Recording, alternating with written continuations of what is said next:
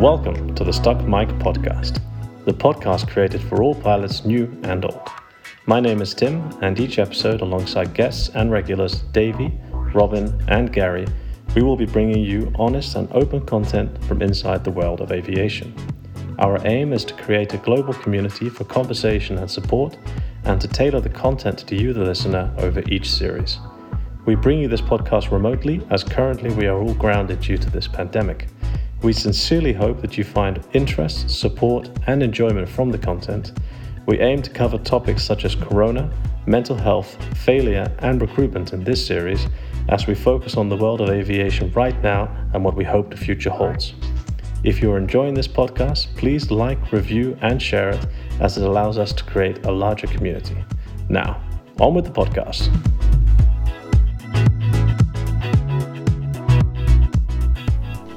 Hello and welcome to the next installment of the Stuck Mic Podcast. If you're a first-time listener, we invite you to check out our previous episodes on topics such as can Corona end pay to fly, back to the financial black, and can pilots accept failure.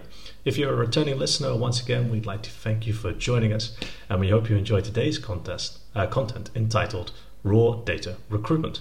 Today, as always, I'm joined by regulars Gary, Davey, and Robin, and today we're joined by a special guest, Søren, who is here to help provide some insight and expertise on pilot assessments. We invite you, as always, to check out our content on Instagram, Facebook, YouTube, and LinkedIn. Just search for the Stuck Mic Podcast. Gentlemen, are we all doing well? First of all, Søren, welcome. How are you? Thank you very much. Pleasure to be on. I'm doing well, thank you. Still somewhat in aviation, but not, let's call it main aviation business these days. No problem. Robin, how are you? I'm good, thank you. Happy to be back and looking forward to for this one to get going. Excellent. Gary? Yeah, I'm good. It's great to be here. Thanks for having me again. And last but not least, Davey. Good as always, ready to do another one. Exciting, let's go boys. Perfect, excellent. So good to hear, guys. Let's get into today's podcast, Raw Data Recruitment. Our aim for this episode is to take a candid look inside the recruitment process and to dissect how to best prepare yourself for an assessment, as well as sharing our experiences and hopefully some expertise along the way. Firstly, Søren, would you like to give us a little introduction on who you are and what you've been involved with? Of course. Started out flying commercially in 2008 in Air Baltic. Was there for 3 years on the 737 Classic. After that, moved on to private air in Switzerland for 3 years. Initially flying BBJ and what do you call it? A BBJ2 they called it, but actually the BBJ was the one we flew initially. And then finally 757 with them. 2013 went to Norwegian. 2015 went into long haul in Norwegian, and also joined the recruitment team in 2016 in Norwegian. Got fired with 4,700 and 4 other colleagues in April last year, when Corona sort of set everything on fire, and then we went into no job for a while, and I laid roof for a while, and then the last few months I've been flying drones actually for Integra Aviation Services in Odense, Denmark. Okay, perfect. And you were in the recruitment team for a couple of years, I think. Yes, I was there for 3 years. Initially as a recruiter, and later on as a lead screener. Perfect. Fantastic. Okay, guys. So first thing we want to talk about a little bit is our experience of assessments, and also what type of assessments we faced. It seems a lot that the assessments are quite different on different airlines on what they're looking for. So, Davey, what is your experience of your recruitments? So, my experience with recruiting is quite limited, as I've only had 3 aviation-related interviews in my life. To be fair, they're all quite different. So, one is very, very tech-heavy. They basically threw every single ATPL book at me, all sorts of questions you would not know unless you've revised every single subject before the interview thoroughly. Another one, a bit of a mix of H&R and tech, which I quite liked. Nice healthy balance. Even though my favorite one was fully HR based, it was a very relaxed atmosphere. Just sat with the recruiters, more like a casual chat, getting to know you, who you are. See, can we sit next to you for 10 hours? Tiny bit of technical to it, but very, very, very limited.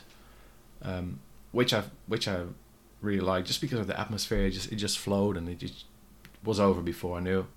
So as you can see, it's very different amongst airlines. Which one is the best? I'll leave it over to the experts, to be fair. And what about you, Robin? Yeah, I have quite some experience in assessments. I did like a dozen or so. I started the first one in 2007. I've seen a tendency in changing the type of assessment. In the beginning, around 2007, it was really technical based. A lot of technical questions, ATPL questions, and later on towards like last year or so, it's getting more and more personality based. So I think, in my opinion, airlines start to realize that personality based might be a more appropriate way to find pilots for their company, and maybe it's more safe. Yeah, go ahead. And do you think that's also perhaps based on experience? Because I also wonder if the type of assessment you get is also fitting with your experience, right? Because I would imagine all of us, for our first interview for a cadet position, it must have been relatively tech heavy. And then I suppose that later on during the career, there may be a different emphasis on that, perhaps. Yeah, maybe you're right in that, because halfway my career I changed to captain, and then I applied for captain position afterwards, and then you have different type of questions. Yeah, I agree on that. I can agree on that exactly. And also in the simulator, they expect you to have a different way of operating than when you're applying for a first officer position. They want you to more like being on decision based in cooperation. So yeah, you agree on that. And Gary, what about you? Various. My first job actually, well, I've passed very few, but in all honesty, but the one that I did with my first job was, we had to do it was a very general chat, but at the same time I had to do like a little load sheet kind of math style little thing. But I've done various ones for the legacy carriers, doing some of the really sort of nitty gritty hard, like, your Asian airlines, so, some of the math stuff and all the ATPL stuff, various competency based ones. So I've done a various range of them. All over the shop. And Søren, for you, I mean, obviously you have this experience of being on the other side of the table. If you look back from your assessments, do you think you're able to identify what type of assessment that you've been undertaking?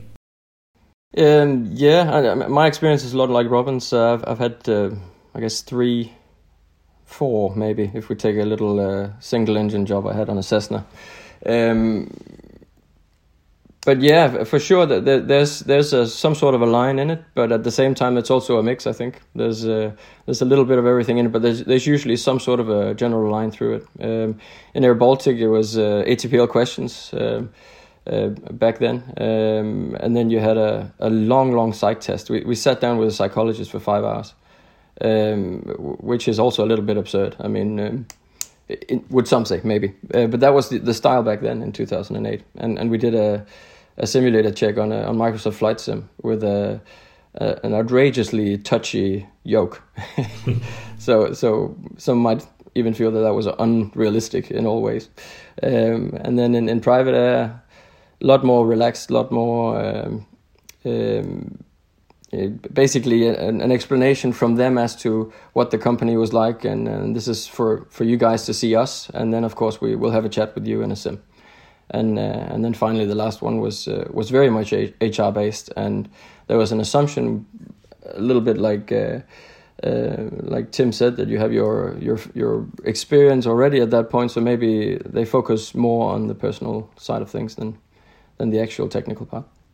Yeah, it's interesting. I mean, a lot of I think there has been also a shift. I think, Robin, you're also right on what you say, that I think when we all sort of started roughly the same time, and I think we all heard the same sort of stories about if you're going for that recruitment, make sure you're wearing this type of shoes or all that kind of stuff. And it seems like there's been more of a shift into more competency-based or more a look at the KSA model, which is like the knowledge, skills, and attitude. And I guess depending on what stage you are in your career, you could say that a certain amount of knowledge has to be assumed, and a certain amount of skill you're going to test in the simulator. So actually, the thing you really test in an interview is the attitude, right? Yeah, I think you're right in that. Yeah, just wondering, maybe a thought and also a question, sir. Like, does it also depend on the kind of incidents happen in a company, perhaps? Like, if they have a lot of people failing the technical exams in the training, they focus more on the technical side, or if they have a lot of CRM related issues in the company, they look at the personality based. So it can change within the company as well, right? Within years. Definitely. That definitely has an effect, and in one airline where I was, we had issues with a certain type of recruitment, and that ended up in people not being able to pass a type rating. So it was really skilled guys that were picked, but at the end of it, there was some competencies missing that the airline was in need of, basically. So it definitely has an effect. That said, recruitment strategy has to be a sort of a long-term strategy. It's a philosophy. What do you call it? It's a philosophy. What you want with your people and how you want to treat them and train them and have them enter the company, basically. Yeah, it's also. I mean, it's like it's the first aspect of the cultural. You're the first cultural architects that anybody meets when they come for an interview. You're the first representation of the company, and also what they expect of you. So I think it's very important that the recruitment side of things is very much angled into what you want and what you expect of your employees, really.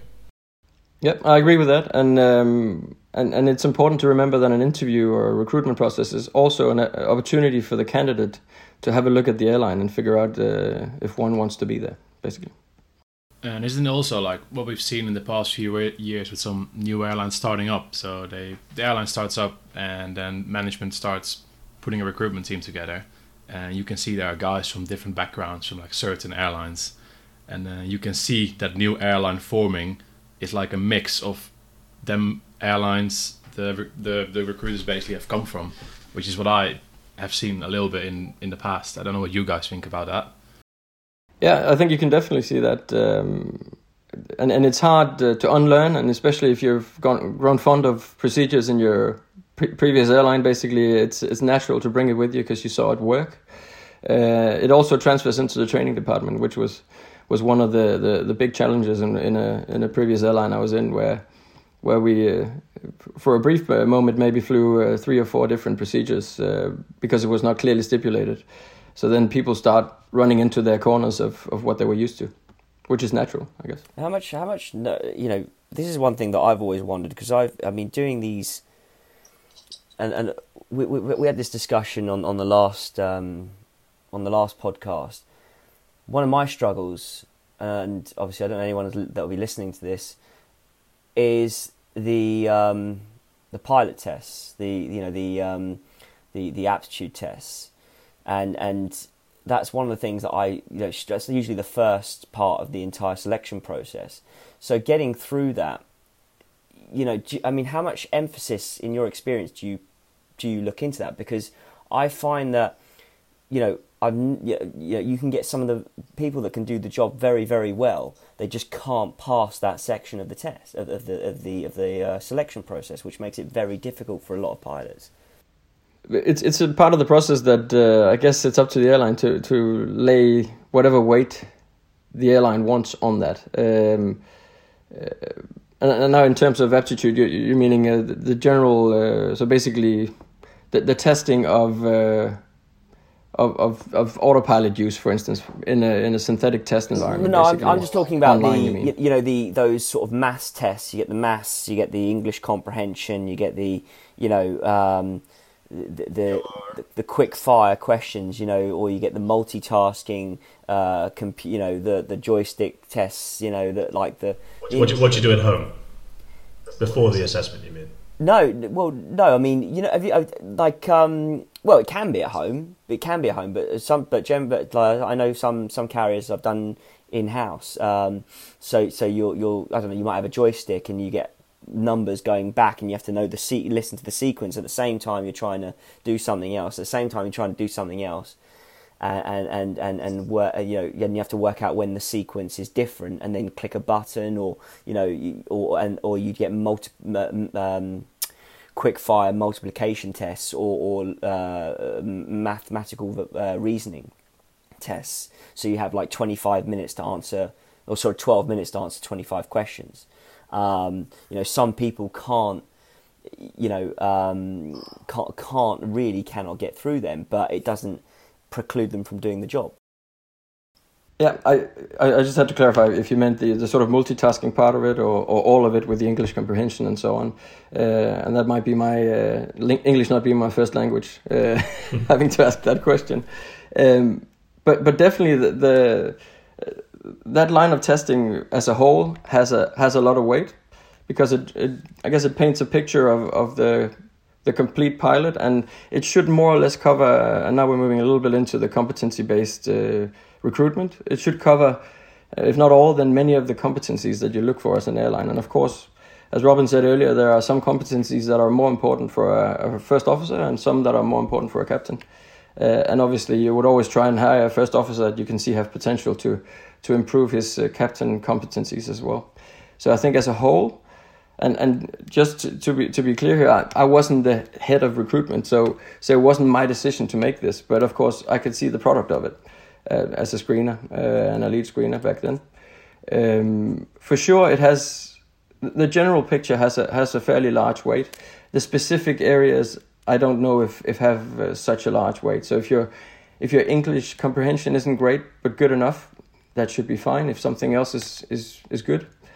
And if you have a candidate that generally struggle with everything, I guess the mantra is that the person might struggle in the flight deck, and the person might not struggle. But if the airline thinks that the person might, then it might be worth taking somebody else that isn't. Yeah, and I think it also, from my own experience, I think it depends a little bit sometimes if it's stuff you do at home before a potential assessment, or whether you do it as part of a step process.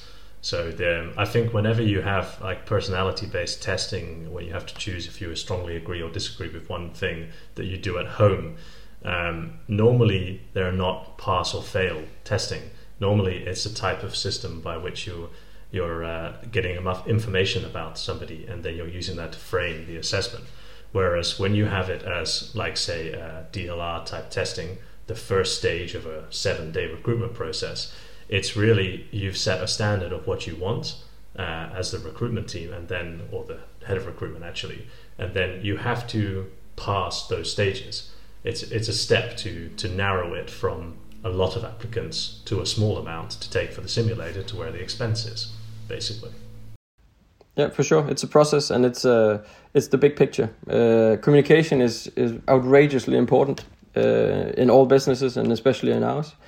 But of course, not everyone is perfect in English. It needs to be operational and functional, and then you might have other traits that make you a better candidate in other areas than some of the people that are excellent in their communication and English skills.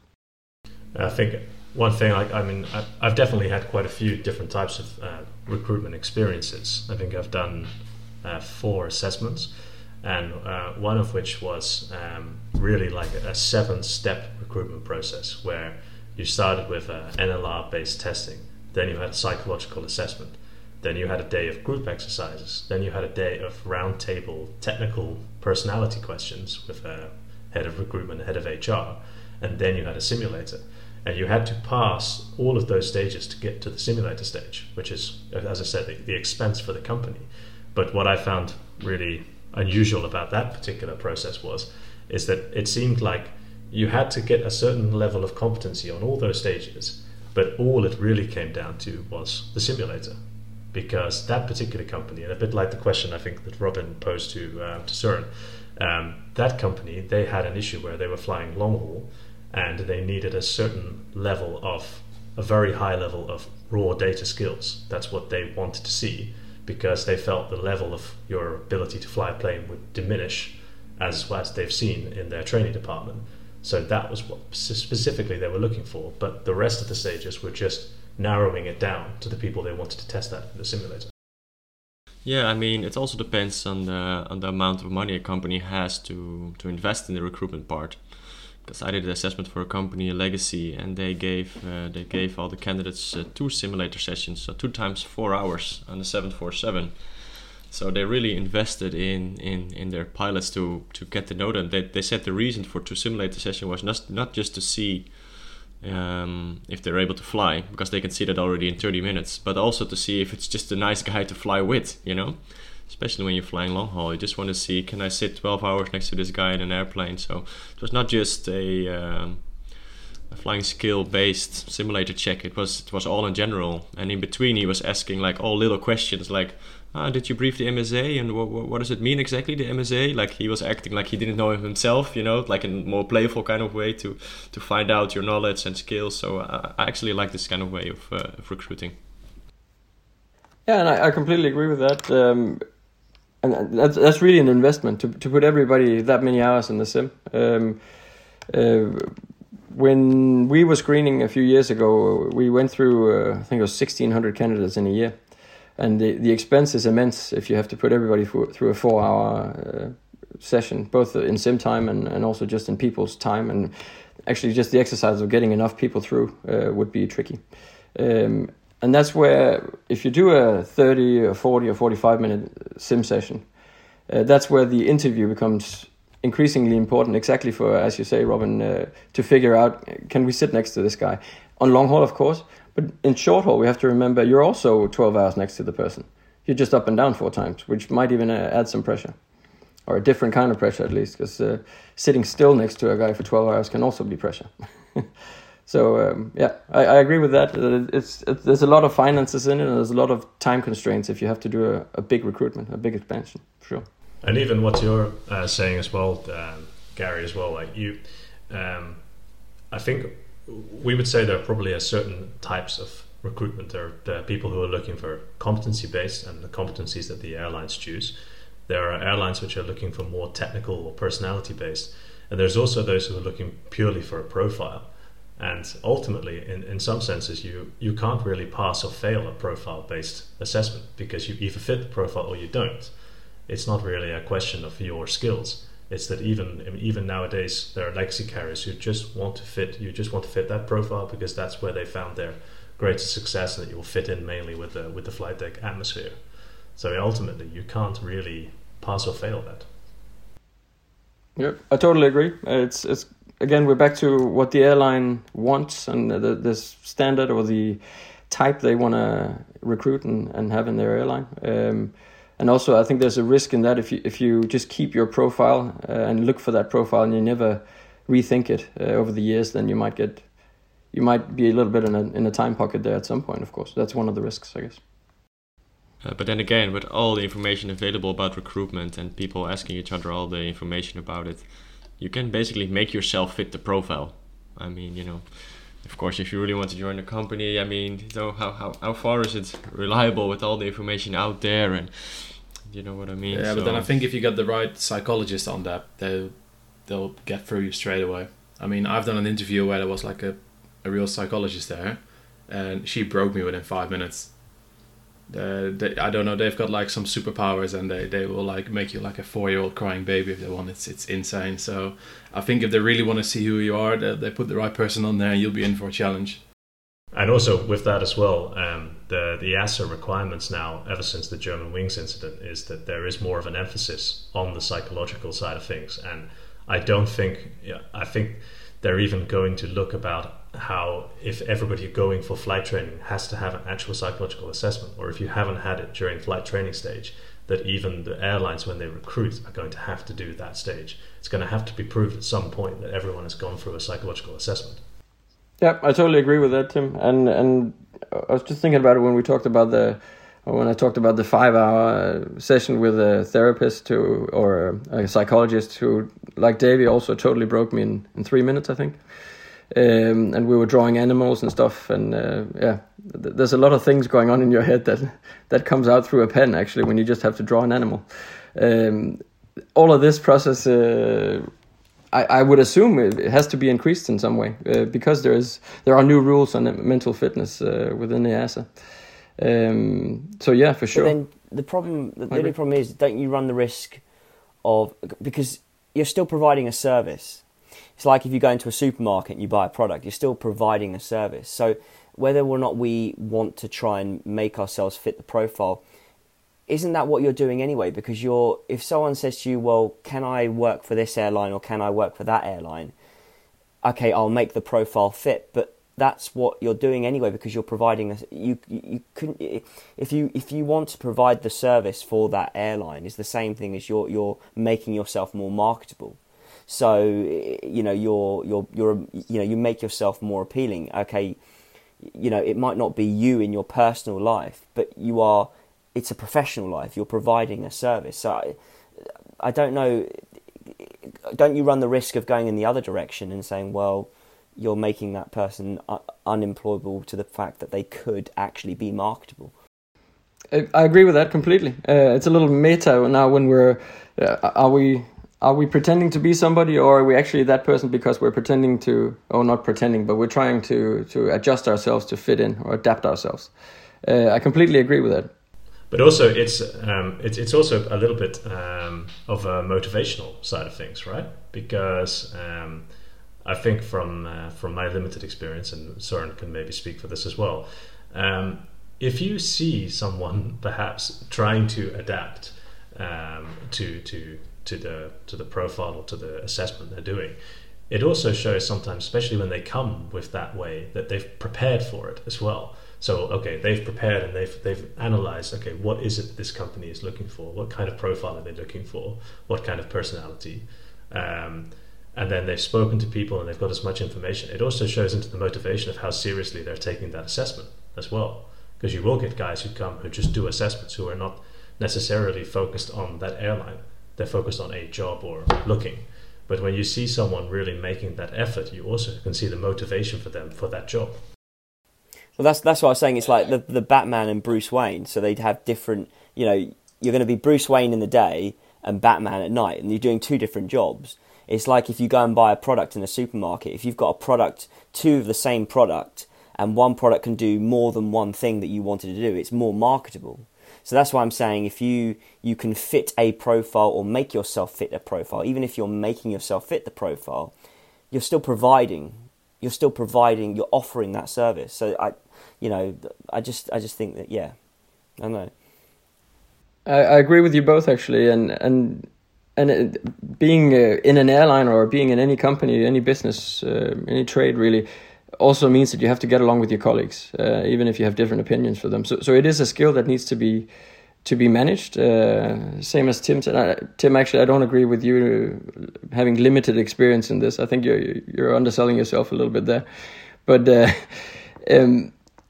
what we're moving into then would be some of the competency-based recruitment strategies, or some of the competency questions you would ask. If you ask enough of them, and you can ask enough in half an hour or 40 minutes to actually draw a picture in your own mind of what this person actually will handle himself or herself like in a situation in an airline. So for sure there is a way for non-psychologists to actually try and get some truth out of people without them actually knowing that they're giving it.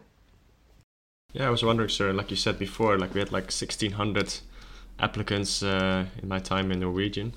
Is there like a general commonality between all of them, or are they all of them like very different? And how can you tell if how different they are, or do you see a commonality? That's my question, actually. It's a combination. Yeah, and they're a little bit counterparts, actually, which I guess is also natural. Now the company Norwegian itself is fairly open-minded and fairly, some people call it the Scandinavian style, where it's fairly, you have to try and think a little bit for yourself and try and be a nice guy and try and be pragmatic about things. Also, I guess you could say that the database of people and the access into an interview in many airlines, including our time in Norwegian, would be through one of the big carriers where you have good structure, you have a good training department, maybe even an airline that takes in candidates from the school, so cadets, and are able to train them into airline pilots. And that's the other opposite side, because that's a lot of structure and a lot of framework. But if you can combine those two things, then you have a good candidate, I guess. And for us back then, that was the aim. And I don't think I'm divulging a secret, and to say that that airline that we were both involved in, recruitment side, we didn't have a profile. We did competency-based assessments. So being that way, you're assessing someone's knowledge, skills, and attitude. You're not looking for a certain personality, a certain fit for the company. You're trying to look at it in the most dispassionate way possible and saying, okay, you're taking our own preconceptions away, you're trying to at least, and you're just judging that person on those IK or competencies. So, in fact, all of those candidates can be very, very different people. But what we were assessing was the competencies only, not whether they fit into a profile as such. But it's still very difficult to get away from that thing in your head, which is like, ultimately, you form an opinion on someone. So it's a real struggle, I think, from a recruiter side, because you really want to be objective and looking at only competencies, but you still have it back of your mind thinking about how someone fits into the company. Yep, I agree with that, Tim. And as you said, knowledge, skill, and attitude. And if you have somebody who is well trained and skilled, then you have your knowledge and skills probably, and then it's the attitude that you sort of try and figure out if it'll fit.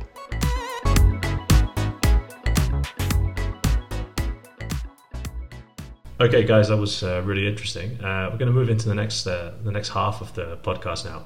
We'll talk a little bit about how to prepare for an assessment and also what to do and what not to do from our experiences. Hopefully provide a little bit of insight. Søren, as our expert, can you give us a general perception of how you would prepare for an assessment with an airline? Yeah, for sure. It's very airline dependent, as we discussed in the first part of the podcast. So that's of course relevant.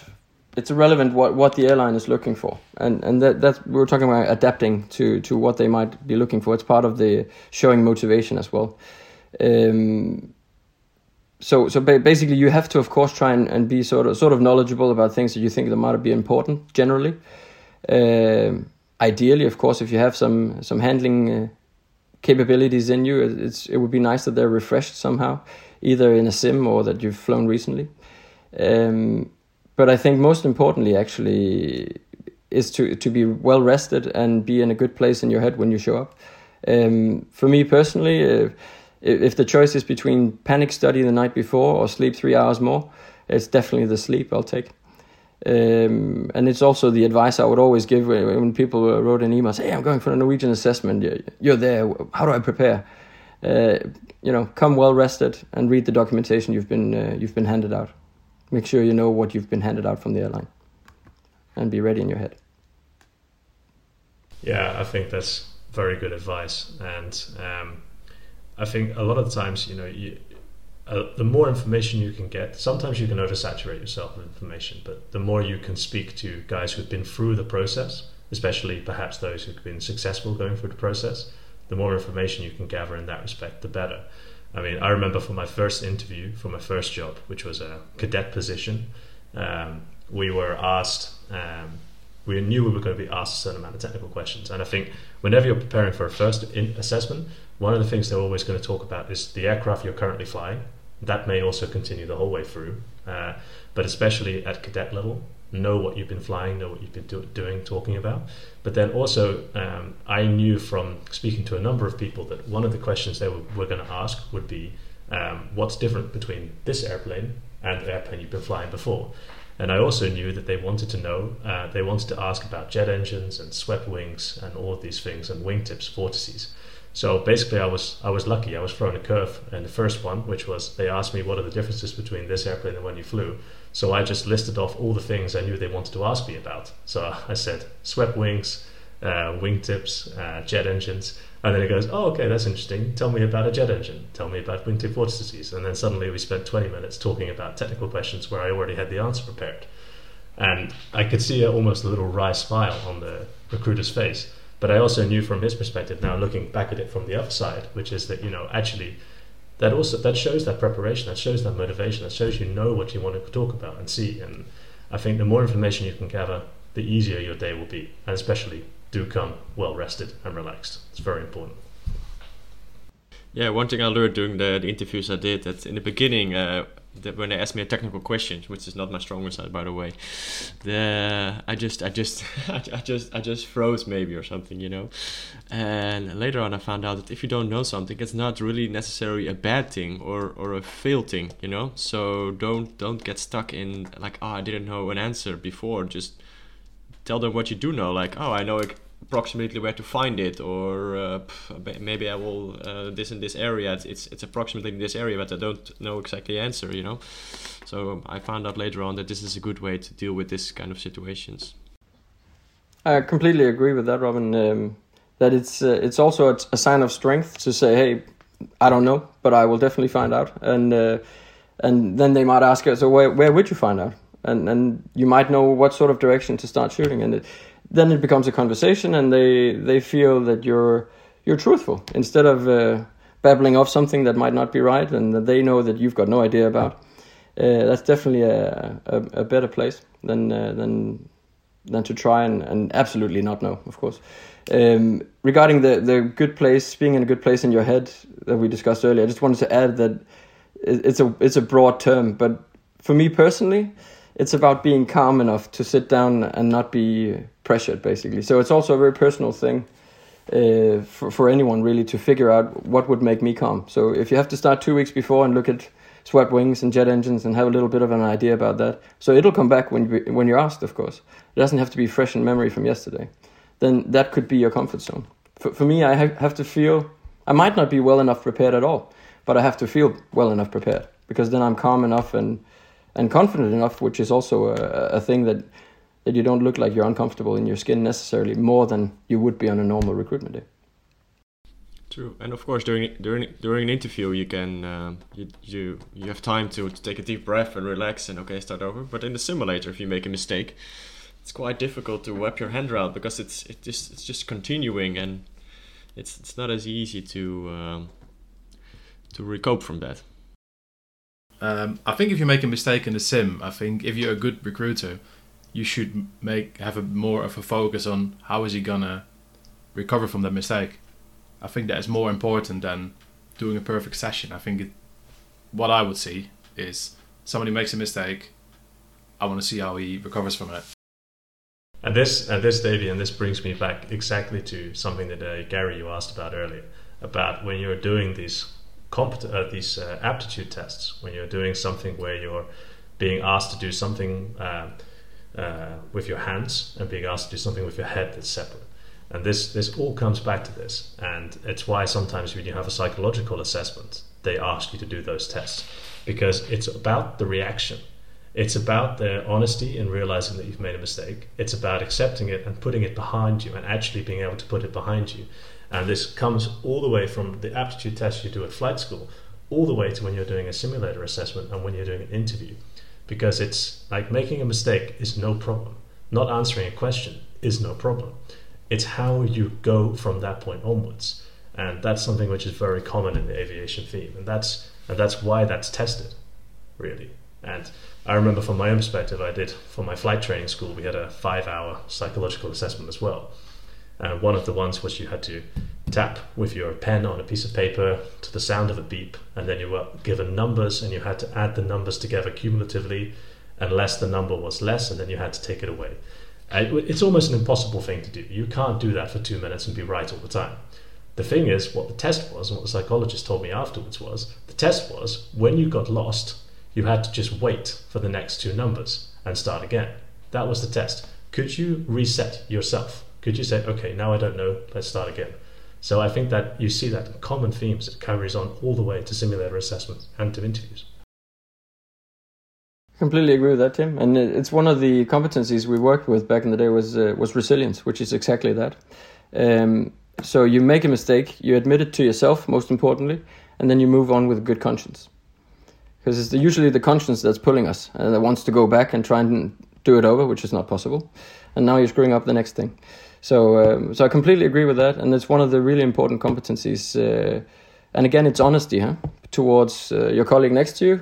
I messed that up, sorry. And the other guy will say, no worries, we're on course again, let's get back to, and then we're moving on. extremely important to be honest to yourself at least, and with your colleague. And from behind in the sim, when you're doing an assessment, you see that, huh? You can see that he knows he made a mistake, he admitted it to himself and his colleague, and now we've moved on and we're doing well because we're not stuck in it still. Important. Very nice. Yeah, thank you, Søren, for sharing. Like Tim mentioned a little bit before, I forgot what I wanted to say. I know that feeling. Yeah, you can. Don't worry, but you were honest. You admitted it, and then you stopped it. You didn't babble on about it. I already know. Like you can be. Oh, we can cut that part. It's fine.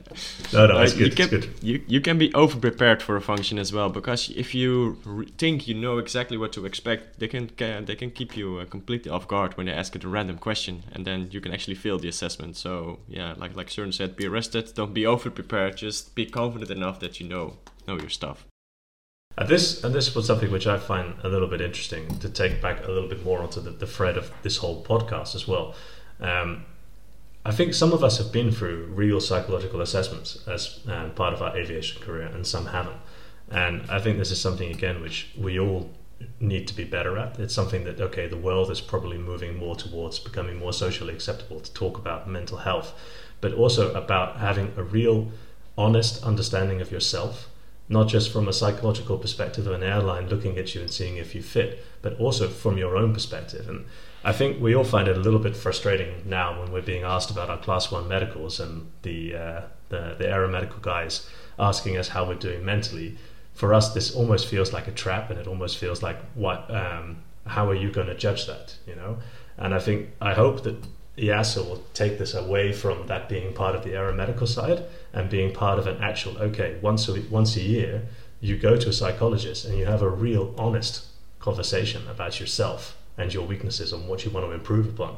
Because the more we can do that, I think also the better pilots and the better humans will be, especially if we take it out of this macho, you have to be perfect environment. Because as we'll see from this discussion on recruitment, we can't be perfect all the time and we can't be right all the time. So how we react to that and how we work for that will make us better. Well, I agree with that, but the only thing is, what I don't want to see is this whole psychological thing be taken too far, because I think people forget that we are still human. I mean, I know that I have anxiety, and I know that, but it doesn't affect me doing my job at all. Actually, when I'm doing my job, I flourish quite well, and what you don't want to see is people's faults being used against them from ever doing the job. No, but that's the point. That's why it shouldn't be part of your aeromedical Class 1 assessment. That's why it should be something that's private, that's for you with a psychologist as part of your aviation health, mental well-being. This shouldn't be about an assessment. We shouldn't probably be talking about it in a recruitment session, of course, but it shouldn't necessarily be about that. And if you have that, then you can also take that aspect out of the recruitment and you can look more into the competency and the skills and the knowledge. Because asking Søren or I to do a psychological assessment on someone during a recruitment doesn't work. We can give an assessment on their aptitudes and their attitude, but not on their psychological. So it shouldn't be a pass-fail situation. It should be something about improvement. Just going back into sort of the preparation thing, we're talking about, and I don't know what anyone else thinks about this, but sometimes it does feel a bit like a covert operation. Like some people have a little bit more information on what's going on compared to others. I've been to selection processes where I knew a load of, I was in an airline where a load of pilots, they got interviews, but they all knew something that I didn't know. And I only came to realise it after the selection process. And like you get these websites where you can practice and all this, but they're never really, I had a friend said to me, "Oh, just go on this website, just do these questions, just do this, that's what it is." And it wasn't actually. It was a little bit more, this website had long multiplication, but it wasn't purely long multiplication. It was numerical reasoning, which is very different, because you've got mathematics versus you have to interpret what mathematics you have to apply, which is very, very different. And the answer he gave to me at the end was, well, do you want me to spoon feed it? And it's like, some people do need that, I think. Some people do need a bit of spoon feeding. They need putting in the right direction. I don't know what you guys think on that, but I think as an airline and as a recruitment team, you failed a little bit if you end up failing candidates that would do well. So there has to be. We have to remember as pilots that there is an interest from the airline to pick you if you fit.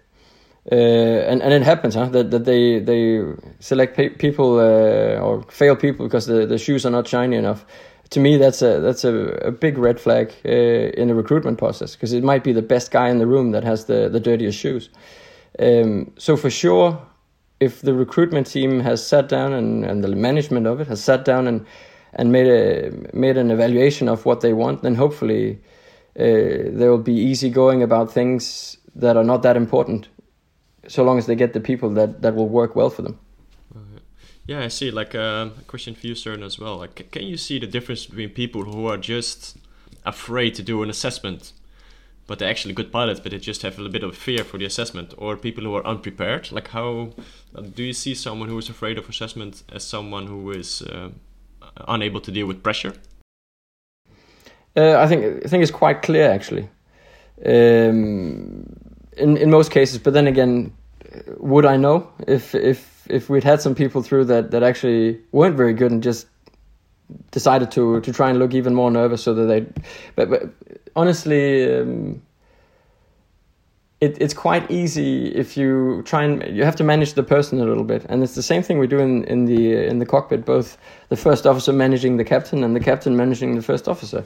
We manage each other to make things work. And where I was previously it was extremely important to make people feel comfortable, and that's also why the things that we talk about today, we would talk about to the candidates in the sort of briefing before everything started, to make people feel comfortable. Because the more comfortable people are, the better they are, and the more we could see how they actually would perform in a situation. So, and sometimes we just have people and we would talk about the person afterwards. They're extremely nervous. You could see it, and then if you're skilled at it, and once you get a bit of experience with it in the sim, for instance, you sort of know where to push. And if you push on things that they should know, set up for a VOR, a person that flies the aircraft that we did the assessment on.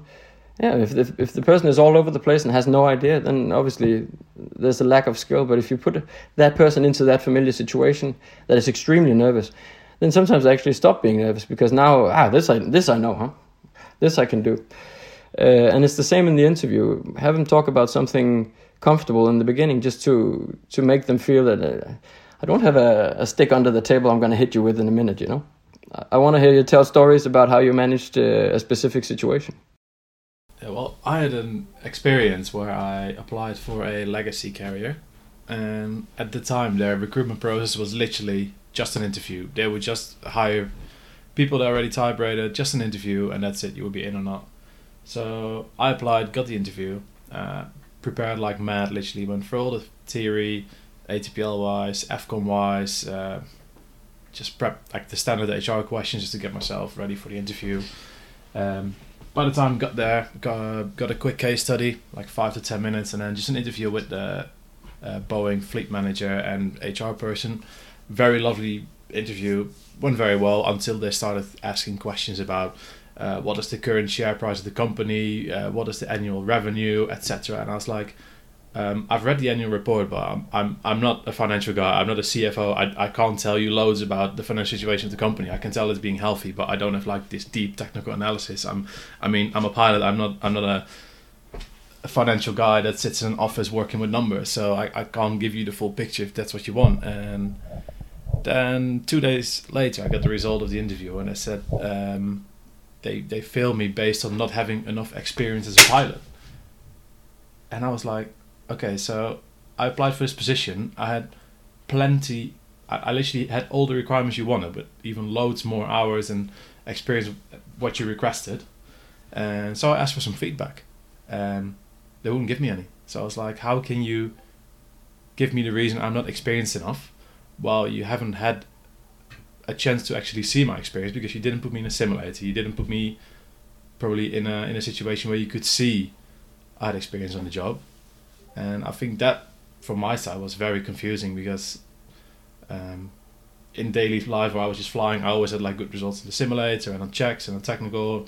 Got good feedback from line captains and training captains. So I think that from their side, there's something to work on. Yeah, I mean, I would put that to CERN as saying, to me, that almost feels like a failure of the recruitment. Not necessarily the recruitment team on the day, but the people who were selecting those for the recruitment, because you could say that you weren't experienced enough compared to other candidates, perhaps, but to say you don't have enough flight experience when you have a selection criteria, that doesn't make any sense to me whatsoever. I'll second that for sure. And this is a perfect example of probably a failure to get the good candidate because of irrelevant things, basically. As you said, you're not a CFO. It's not what you're being hired for. It'll be a different interview and a different background entirely. Yeah, and it goes... Now I forgot what I was about to say. But it goes back to basically... We used to say we're here to hire you, not to fail you. And that was honest, to be honest. We needed so many people that we were just... If we could have a recruitment day where everybody passed, perfect day for us. It was the best day. Yeah, but that's interesting as well, because also if you're saying that this carrier only had an interview, basically, I mean, they're also making a very low investment. So potentially they're going to interview a lot of people and then pick and choose what they want. But it's just, for me, it's a slightly unusual way of doing it. And I think I prefer, like, as me and Søren experience, you want to have a selection where you're looking at everyone and you want to give everyone the same opportunity to pass.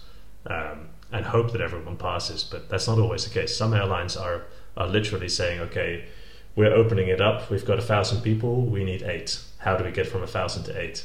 And that's a very different recruitment way, and they have to do these steps. Yeah, definitely in post-corona times, that's definitely going to be the future, and that's difficult. And so then the only way you can do that is as a recruitment side, or a recruitment team, or a recruitment process. You need to have a step system. And that may be a very sort of old-fashioned, okay, this many hours goes to the highest of the list. And in a lot of senses, that makes sense, right? Because the more experienced people should be better in the roles, in principle. But when you're comparing like-for-like candidates, then it gets different. But it's going to be, I mean, I have no idea how you would do it nowadays if you were going to be recruiting. If you wanted 50 guys on the 737 right now, how many people are going to, in Europe, how many people are going to apply for that? It's an enormous process to whittle that down. So it's going to be a challenging time for the flight deck recruitment side of things, I think. Yeah, I totally agree. And now it's you have to be extremely you have a crude net initially, and then you tighten that net as you get further into the pile, and hopefully, as an airline, you do it before you actually start pulling the candidate in for interviews and time. And and regarding feedback earlier, I'll be quick. Davey, as you said, you get a bit of feedback, but you won't get proper feedback. That can be very frustrating for a candidate, I would assume. And I guess in that case, it would make a lot of sense to not give feedback. And again, be honest about that. We don't give feedback.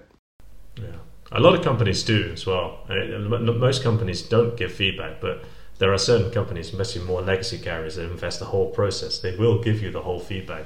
And then I think it's very important that if you do get feedback, which is very unusual, then you really have to look through it and try to be honest with yourself and look at that and also see, okay, maybe it's just you don't fit that company. You haven't failed, but you just don't fit that profile. But also then try to use that information as well and see where you can improve yourself. Yes. Søren, as a recruiter, do you think that with the amount of competition coming up, that you should prepare different for an assessment post-corona than pre-corona? Since the competition myself is... or yeah, like in general, like how do you think the recruiters will manage the situation or have a look at the recruits from now on? Because there's so much choice for them, they can just cherry pick the new pilots. Like, yeah, I mean, an ideal situation would be to try and align yourself with what they cherry pick for, and that's the information that's not necessarily available out there. So it's all about connection now these days, actually. Then it will play a big role. It shouldn't, definitely. Again, you want the best candidate, not the one you know the best. But yeah, I mean, and there is an amount of luck in it now these days as well. If you have 3,000 applicants for 5 positions, you're more than likely to be sorted out at some point before you get to an interview. Yeah, and I think we all are. I don't know. I think maybe Søren, your opinion on this as well. But I would say that one question I would very much prepare myself for if I was going for an assessment now would be one of the first questions I would ask as a recruiter is, what have you been doing during your time of unemployment? Making a podcast. Mm-hmm. There we go. There you go. But yeah, I mean that's the question I would prepare for as well, because that will also tell you a lot. Because we can't ask so much about flight experience from the last 12 months. So let's ask about what you're doing, the process of what you've been going through. And that will also tell you a lot about the person's, a lot about their competencies as well, I think. What do you think, Søren? I completely agree with that. I really agree with that. And it's funny because I hear things from people as well. Don't write things on that are non-aviation this year. You know, I've been laying roof for 6 months. And people are like, don't write that on there. For me, I definitely write it on there because it shows that you've started something else. You've gotten going with something else, because I don't feel comfortable sitting on my hands. I go a little bit crazy from it. So I have to go do something. And that's also why I fly drones now. And you guys have started this podcast. Is an excellent thing. And it keeps you going and it keeps you motivated and basically running. Well, I was going to say, I mean, I've navigated my way so far, for example, financially, through things like stock trading, trying to start a business, which actually led to this, really. This is how we really started. We were talking about business and where to go from here. If you end up in an interview and they say that to you, what looks better? To say, I went and got a job straight away? I'm not saying it's better, but what I mean is, are they gonna frown upon something where someone says, well, I've been on doing something entrepreneurial, or versus I just went and got another job, versus I went to fly somewhere. I mean, obviously if you've been flying, but what are you going to expect is the best answer for something like that? I guess my best answer to that would be, it depends on the person you're sitting in front of. If the person is generally a hard worker that just puts his head down or her head down and goes to work, regardless of what it is, then they'll appreciate that. And of course, they'll also appreciate the entrepreneurial thing. But to them, it might even seem a little bit less useful, because you're not actually making money. You're starting something that is pro bono in a way. It depends on the person, to be honest. And I think, again, we're back to being honest. Describe who you are and what you decided to do. Just the fact that you dare stand by that, I think, is a big trait, and it shows confidence in the person that's interviewing you. Perfect, guys. I think we've have our hour slot with Mr. Søren, and we appreciate it a lot. Thank you very much for coming and joining us and having this conversation. Have you enjoyed the experience? Absolutely, my pleasure. Thanks for having me, guys. And as I said, fair enough, I've done some recruitment, so have you, Tim, but we're all pilots, huh? And we're all fairly close to each other in the understanding of this, I think, somewhere. Yeah, couldn't agree more. Perfect. Gary, happy? Yeah, it was great. Best one. Thanks very much. And it was great talking to you, Søren. Likewise, thank you. Robin? Yeah, thank you, guys. Thank you, Søren, as well, for your insight in all this. Like you said, we're all in this together, we're all pilots, so yeah, we know what's up. Exactly, for sure. And Davey? Yeah, it was a pleasure. I mean, very interesting conversation, and I enjoyed this one. Hope to see you again somewhere in real life, Søren, and let's have a beer. I'm sure we will. It's a small business. That's for sure. Itsy bitsy. Perfect. Thank you, everyone, for listening. As always, please like, review, and share this podcast if you've enjoyed the experience. Season 1 is almost finished recording now, and we're looking forward to sharing with you new and exciting content from Season 2. We'd love you to get in contact with us with suggestions of what you'd like to hear. And please, otherwise, stay tuned for the next installment of the Stuck Mic podcast.